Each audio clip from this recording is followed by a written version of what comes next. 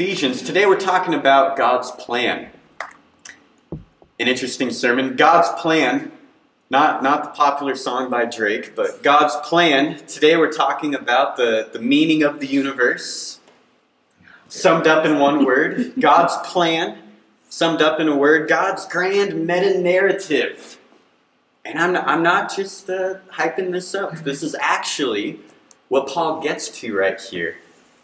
And I admit, before I even get into it, it's so high and lofty that I kept thinking, man, how do I make this practical? How do I just make it practical for people? All week I was thinking about that, and then probably yesterday I turned around and said, it's not supposed to be practical. Actually, the last 3 chapters of Ephesians is the practical part. The part of here's what you should commit to, here's how you can practice things, serve one another, etc.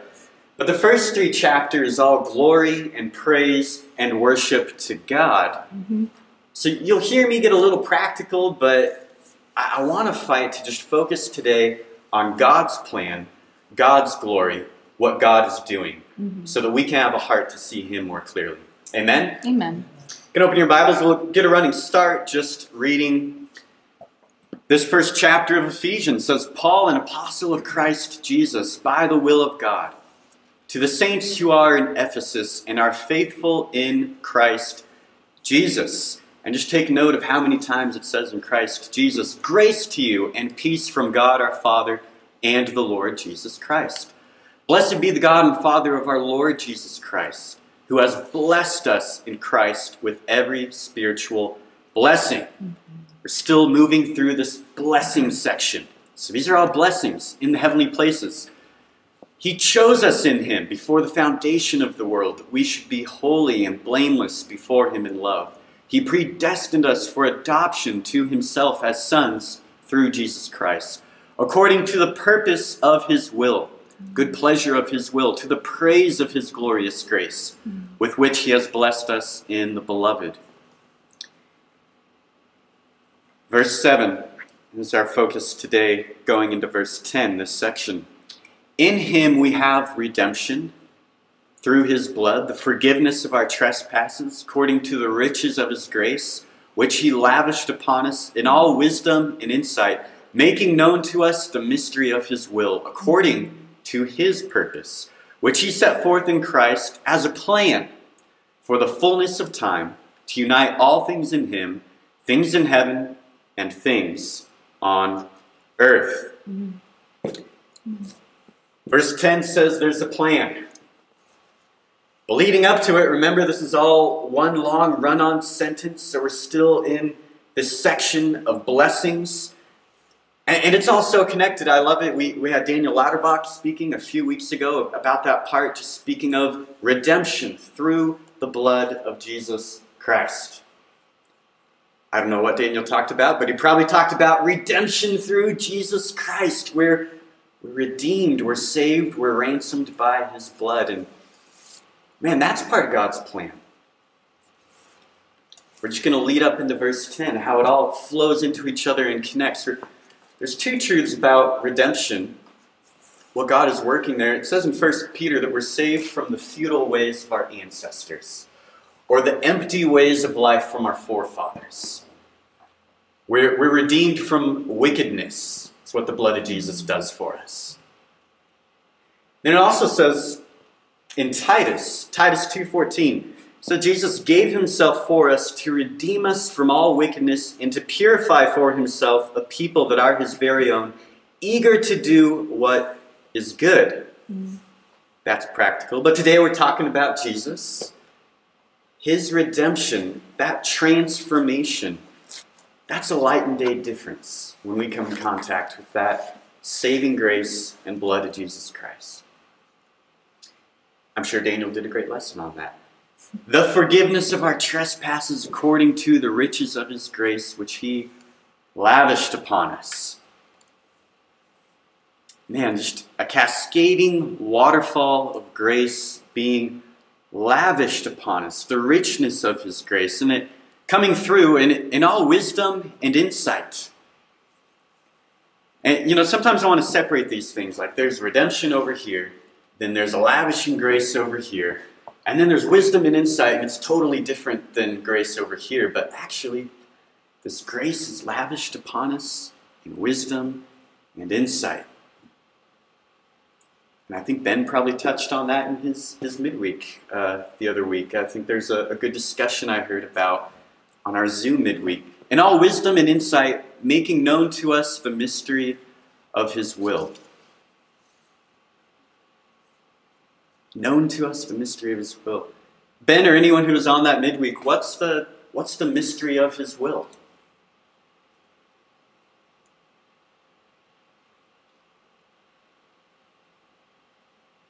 Ben's like, come on, guys, we're talking about. Well, yeah, I mean, in this context, and he gets into it later in Ephesians, it's that plan to unite everything in him. So it's talking about Jews and Gentiles, but it's also talking about everything. Yes. This idea of unity in Christ. Absolutely. That's awesome. That's beautiful. Yeah, he talks about it later in Ephesians that, hey, Jews and Gentiles. Paul said that's the mystery that's been administered to me. So if we're hearing this for the first time, this letter read, maybe we don't realize it until later in Ephesians when it says, hey, Jews and Gentiles both have this. Maybe we realize it right here that, hey, if I'm a Gentile, this isn't only for the Jews. I'm adopted. I'm chosen. I'm a part of this uniting all things. What a blessing that is. With wisdom and insight. It says it's been made known to us. So if I'm hearing that for the first time, I'm kind of like, it has? This is a spiritual reality I'm not in touch with yet? Oh, you're my brother? A Gentile? Okay. I think some of them know these things. It says it's been made known to you in all wisdom and insight. I think others are kind of hearing about it and going, okay, I guess I do know that. That's awesome. Same thing for us today. Maybe we've read through this before.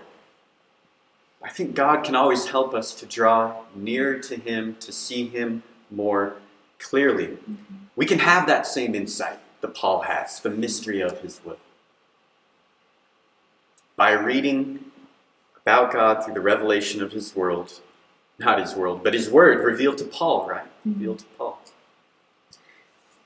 Making known to us wisdom and insight. Let's get up into verse 10, the focus of today. And Veronica, I'll go ahead and have you jump over to the next slide. But as we get into verse 10, the crux, the tension, the question I would ask us today when it comes to figuring out God's plan, it's kind of easier for me to see God's plan when I contrast it with our own plan. My plan. How does my plan compare? How does it fall short against the glory of God's plan so many times?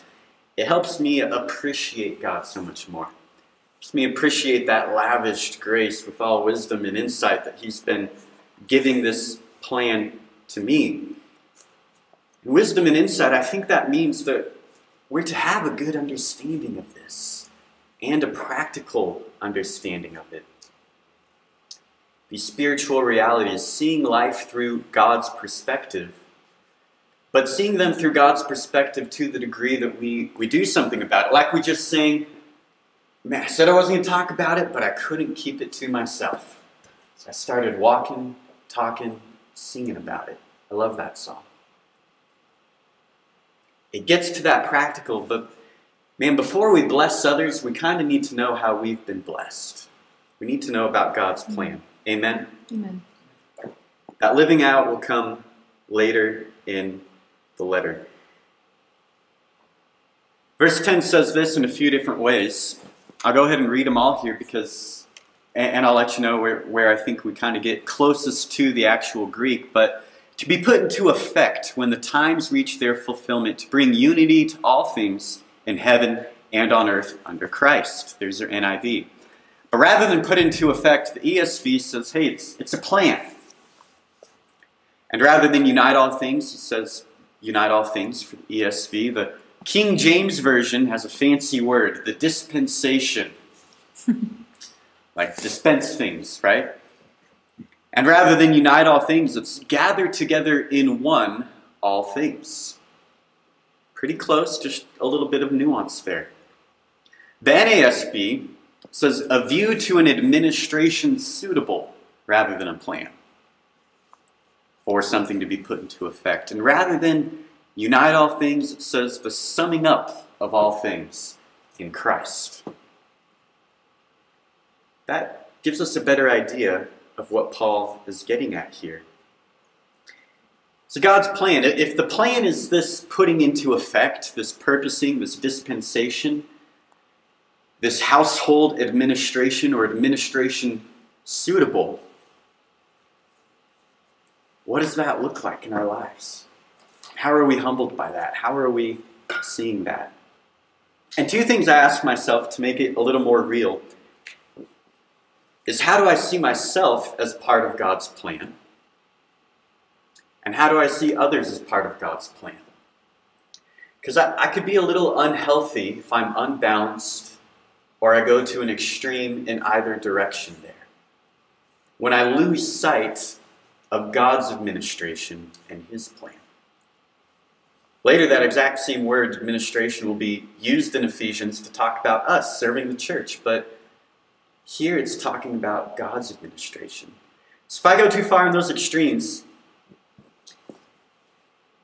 perhaps it's that I don't trust God to work through me. I don't really think I can be a part of God's plan. Which is really saying I don't really believe that God is all-powerful and that He's able to work through me.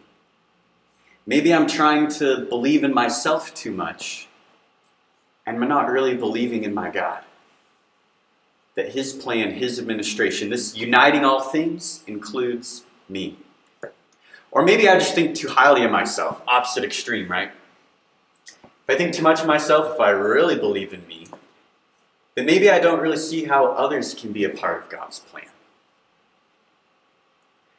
But uniting all things means God's plan for your life involves the brothers and sisters on your left and your right. This is beginning the theme of unity we see throughout Ephesians. Basically, none of us should be a ball hog when it comes to God's plan. I was a midfield when I played soccer, running up and down the field. You exhaust yourself when you're the ball hog, I can say that much. Two unhealthy extremes. And the incredible thing here when I think about God's lavished grace, God's plan, God uniting all things and bringing the family together here in Bend, Oregon, is that we have some amazing people in this room. Some people who God is working through with incredible testimonies. So many of us have previously been on a mission team, or been on a one-year challenge, or served on a church board, or been on ministry staff, or led Bible talks, or just fed the poor, or been benevolent, or done so many things for God. Even before coming to Bend, Oregon, I know each person in this room has been used by God in incredible ways. That's humbling to think about how God can bring all of us together with different gifts, different strengths, to be used by Him. There's an amazing potential right there. It gives me an inkling where I go, oh, God might be planning something right there, though I don't know quite what it is. I know we have amazing people in this room, and I'm humbled by that. You know, because we have amazing people, because we all have been used by God before, I think we probably all know what commitment looks like and what serving looks like. But again, the emphasis of Ephesians 1 isn't commitment and serving, it's God's grace. And it would be an error to jump into commitment today and focus on that and marginalize God's grace. That's what we want to see more clearly. We don't want to make that mistake. Same with God's plan and His grace. Yeah, we have our part in it. Man, dare we not marginalize God's part, though we have our part to play. Later on, it'll detail His body and His church and the uniting all things and how we come together as a team and how we should all be unified and one in heart and mind. But here it's God's grace. So God's plan, that word.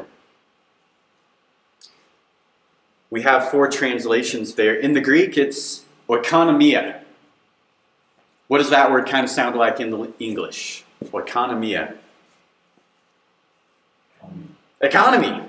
Well, that's like a 4th or 5th meaning, is economy. Kind of gives us a sense of the word. Absolutely. It means properly the management of household affairs. Secondly, it would be the stewardship or administration, a dispensation or arrangement of things, a strategy or plan by the master or steward of a family or household head. This is the grand purpose of God. Man, establishing everything, new creation under Christ, with Him as the acknowledged head, all things unified, the harmony of the universe. Summed up in a word, Jesus, His plan. And it's kind of like, just to quickly reference, Romans 13 is the only other time Paul uses that Greek word.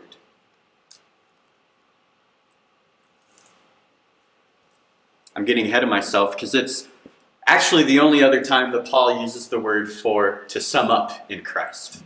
Not oikonomia, but the next Greek word, to sum up everything in Christ. So Romans 13 talks about, hey, you've heard all of these laws in the Old Testament. All of the laws and all of the commandments can be summed up in this: love your neighbor as yourself. All of it summed up in one word. Therefore, love is the fulfillment of the law, which is the same word here, of this fulfillment of all the times. So that's the other usage by Paul in the sense by which he's using it here, this plan. It's to say it's all coming together in fullness of time. So summed up, that Greek word used in Romans 13, all of it can be summed up in a word like love. I want to read Colossians 1:16. It says, "For in Him all things were created, things in heaven and on earth, visible and invisible, whether thrones or powers or rulers or authorities, all things have been created through Him and for Him." It's very much the same idea. It's where it's all going. The conclusion of the discourse. The main point of the story. That it will be all summed up in Jesus. Either with Him as your Savior or Him as your judge. Everything that's been broken or taken apart is going to be reunified and put back together in Him. That's some high-level, glorious stuff for us to imagine, right? The fullness of times, plural, every time period, every transition of God's kingdom is leading up to that. All to be gathered together. So again, are we focused on God's plan? Do we lose sight of that? Do we become focused on our own plan? I certainly do, and I can certainly speak to that. How I make a mess of my own plan. You've probably even heard me preach sermons about have a planner or get a to-do list or things along those themes. Man, today, God has something to tell us that's much greater than grab a to-do list and get a planner and certainly do those things. But what do you do when those things fail? Because they fail me often. I've just been watching the Olympics this past week. Maybe forcibly, maybe like, oh no, it's the only thing that's on. A couple of the singles watching it yesterday. All right. Yeah, it's great. There's at least 4 disciples in our movement who are over there participating in the Olympics from different churches in our family of churches. One of them I wanted to highlight and talk about today because she highlights God's plan and she says some amazing things. Who's heard of her? Sydney McLaughlin. Mm-hmm. Yeah. You could go to the next slide. Veronica, we'll just play a quick 40-second clip that says so much about her. Sydney, I thought this was sweet. Right after your amazing accomplishment, you posted in part on Instagram, quote, "My faith was being tested all week, from bad practices to 3 false start delays to a meat delay." And you said, "I just kept hearing God say, just focus on me." Talk to me a little bit about that post. Is faith the secret to maintaining your commitment and your drive, even after these Olympics were postponed? Absolutely. Honestly, I think that this year has been the biggest, part of my success. Coming out of COVID in a year of so much uncertainty, I really found stability in Christ and in my faith. And even in crazy weeks where there's so much on the line, I always have something to hold on to. So. An amazing, remarkable young woman. She grew up in the central New Jersey Church of Christ. I think she's part of the LA church now, or at least residing there with her parents still back in New Jersey. But man, she is the fastest woman in the history of all time for her event, the 400-meter hurdles.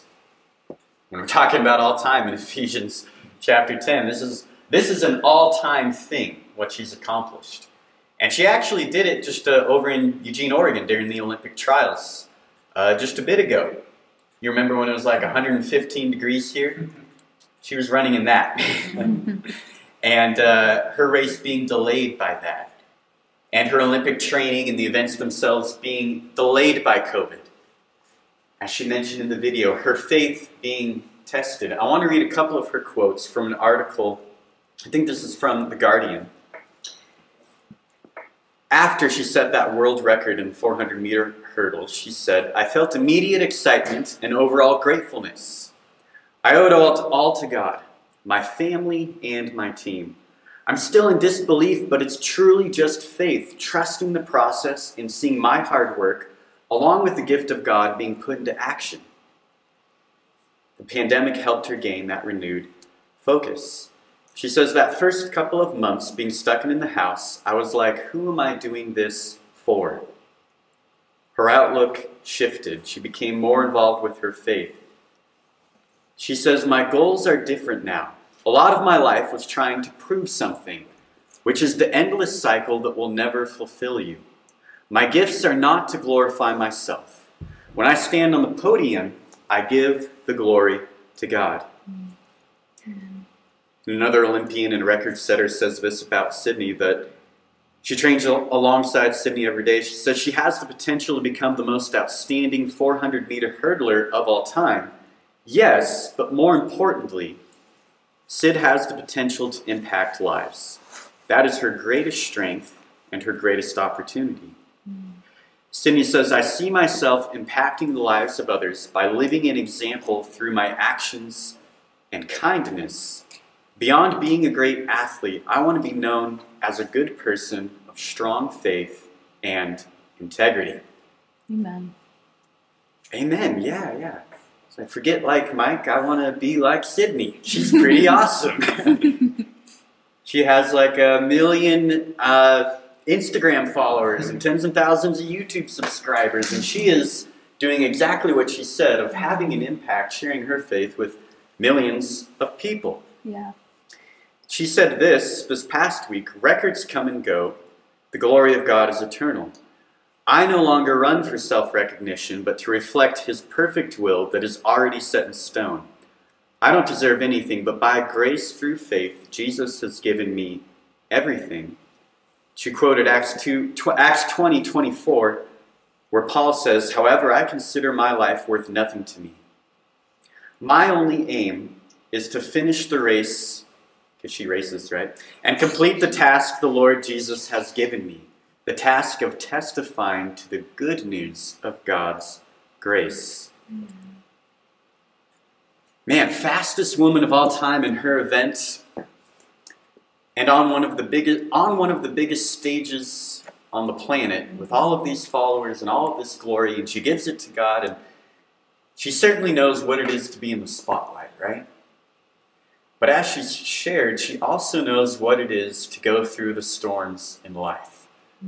The Olympics delayed, going through COVID, racing over in Eugene where there's a high pollen count and it's 115 degrees, and all of that testing of her faith, drawing her closer to God. But it's interesting that that's what tested her faith, refined her faith, renewed her outlook on life, and brought her closer to God. It was going through the storm, not through the success. Kind of like what Kurt McKeown was telling me about going to Eastern Europe. Yeah, there's the doom, but that pulls us to look at Jesus, who's asking us to be with him and do this with him, to see him more clearly. Man, Sydney's planning God's plan. An Olympian probably knows what it means to be busy, right? To be productive. And to exert a lot of energy, probably knows what it means to be exhausted, to be committed, all of these things that we strive for. I think she certainly knows about that.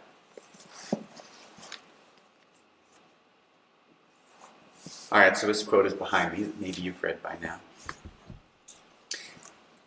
Ephesians 1:10 makes me think of this by Major Ian Thomas. The Christian life can be explained only in terms of Jesus Christ. And if your life as a Christian can still be explained in terms of you, your personality, your willpower, your gift, your talent, your money, your courage, your scholarship, your dedication, your sacrifice, or you anything, then although you may have the Christian life, you are not yet living it.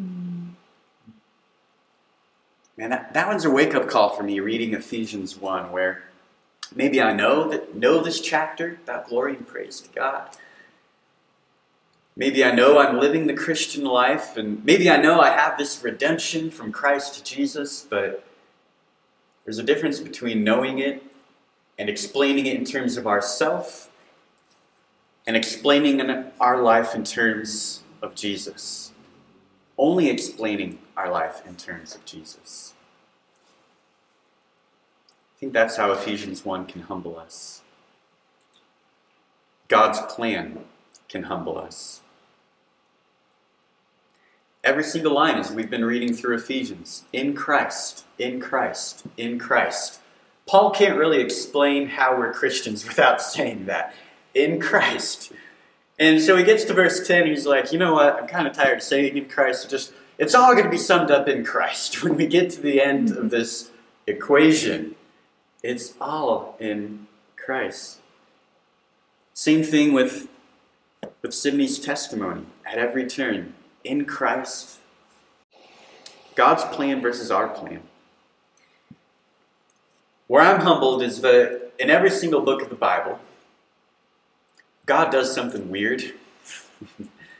Not the way I would do it or want it to be done. Usually in an unproductive way and an inhuman way. Coming in the final hour. It's just so many weird things, right? Just think about all the books of the Bible. God doesn't do things the way we would do things or the way we would plan things. But he still gets them done. And often he does them better than the way we would do them. In his wisdom and insight. This past week, some of my plans fell apart. Thursday, I wanted to go out, share my faith, get with Scott. We were praying, going in for Bible discussion, and well, there were thunderstorms everywhere, and it was raining everywhere, so kind of hard to navigate around these thunderstorms and getting wet. Saturday, man, hoping to be productive and work on this sermon. But Saoirse and Madison got sick. Our garbage disposal went out. I'm helping Roy. Roy's probably experienced that this week, wanting to farm and be productive. I gotta go get more hose. And who here has had a plan fall apart before? It almost always does, right? You should still strive for the plan. Frustrating human efficiency is one of God's primary means of sanctifying grace. Yeah. Frustrating your human efficiency is one of God's primary means of sanctifying grace. Say, no, you can't do it. Yeah, you do need me. My grace is sufficient for you.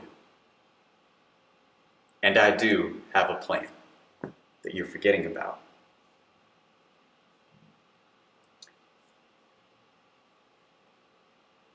I think more generally, just coming out here to Bend, Oregon, planting the church, we got to change our plans a lot. There's wildfire smoke, there's COVID, there's so many things, so many twists and turns. Innovation has to be like the number one thing in our tool belt as a mission team. Changing it up every single week. Because life happens, plans change. Plenty of people have come or gone. The family changes that God is building here, that He's unifying here. But God is still making His plan realized. He's still getting the work done here. And He's still unifying us to be a part of that. Even when my plan collapses, or God isn't on my timetable, or fruitfulness doesn't look the way I think it should look like, God's plan is coming to fulfillment. Genesis 50:20 says this, and this is Joseph after years of being imprisoned, which is not a very productive thing or an effective thing, and then becoming the vice president of Egypt, and his brothers coming back and asking for forgiveness. His brothers who harmed him, he says in Genesis 50:20, you intended to harm me, but God intended it for good to accomplish what is now being done, the saving of many lives. Mm-hmm. And maybe you've been imprisoned or ensnared by sin or quarantined due to COVID. Maybe people have harmed you and you go, God, why is this happening to me? Well, remember, God has a plan. He's uniting all things. Maybe He's using it to His glory and to the good of others. The author of Ephesians 1 himself, Paul, he's writing this. God has a plan and God will be glorified from prison. Not a very productive or effective thing. Probably, absolutely not what Paul was planning. He was hoping to go on to Spain to evangelize there. But then he said, you know what? God was actually able to use this to advance the gospel to the prison guards. God was able to use this. God's plan. Frustrating Paul's plan.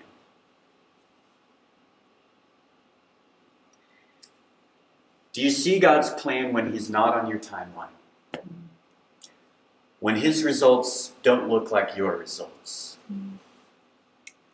What do you do when your plan falls through? Is Jesus still king? What would you do if you were in lockdown for the next 10 years?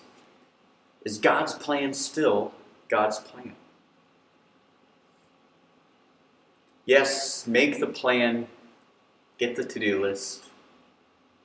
But when that falls apart, when that is struggled, walk in the lavished grace and the peace of Christ Jesus, knowing that His plan is being realized.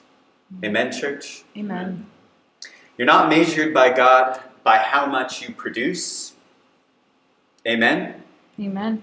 Or how much you get done on your list, or the plans that you accomplish yourself and everything that you check off.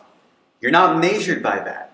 You're being measured by whether you trust God's sovereignty, by whether you allow Him to be glorified, to be able to work through your storms for the goodness of others.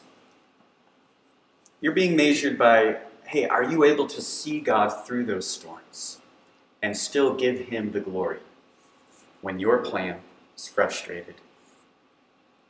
That's His blessing.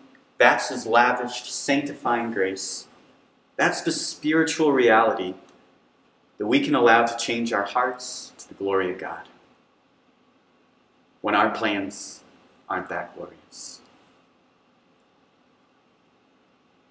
If you haven't, you can grab a communion cup, and let's go to our Father God now in a word of prayer, focusing on Him, the plan that He is making realized here. Father God, we thank You for this word in Ephesians 1:10, this plan, this household administration summing up every period of time and all the seasons and uniting all things in you, unifying all things together. God, that is incredible. Lord, that is earth-shattering. That is bringing to harmony everything in the universe, and we can forget that sometimes. Lord, we thank you especially for the season of time of you bringing redemption. Lord, as you said, making this known to us, this thing you've already done for us, dying on the cross. We pray now we can have that in view. We can be in touch with that. We can have gratitude for your plan, your perfect will, God. So we take the blood, your blood in this juice, and the bread representing your body, God. I pray we can remember these spiritual realities. When our plans fall short, when our efforts fall short, God, to remember that your grace and your plan is enough. In Jesus' name, amen.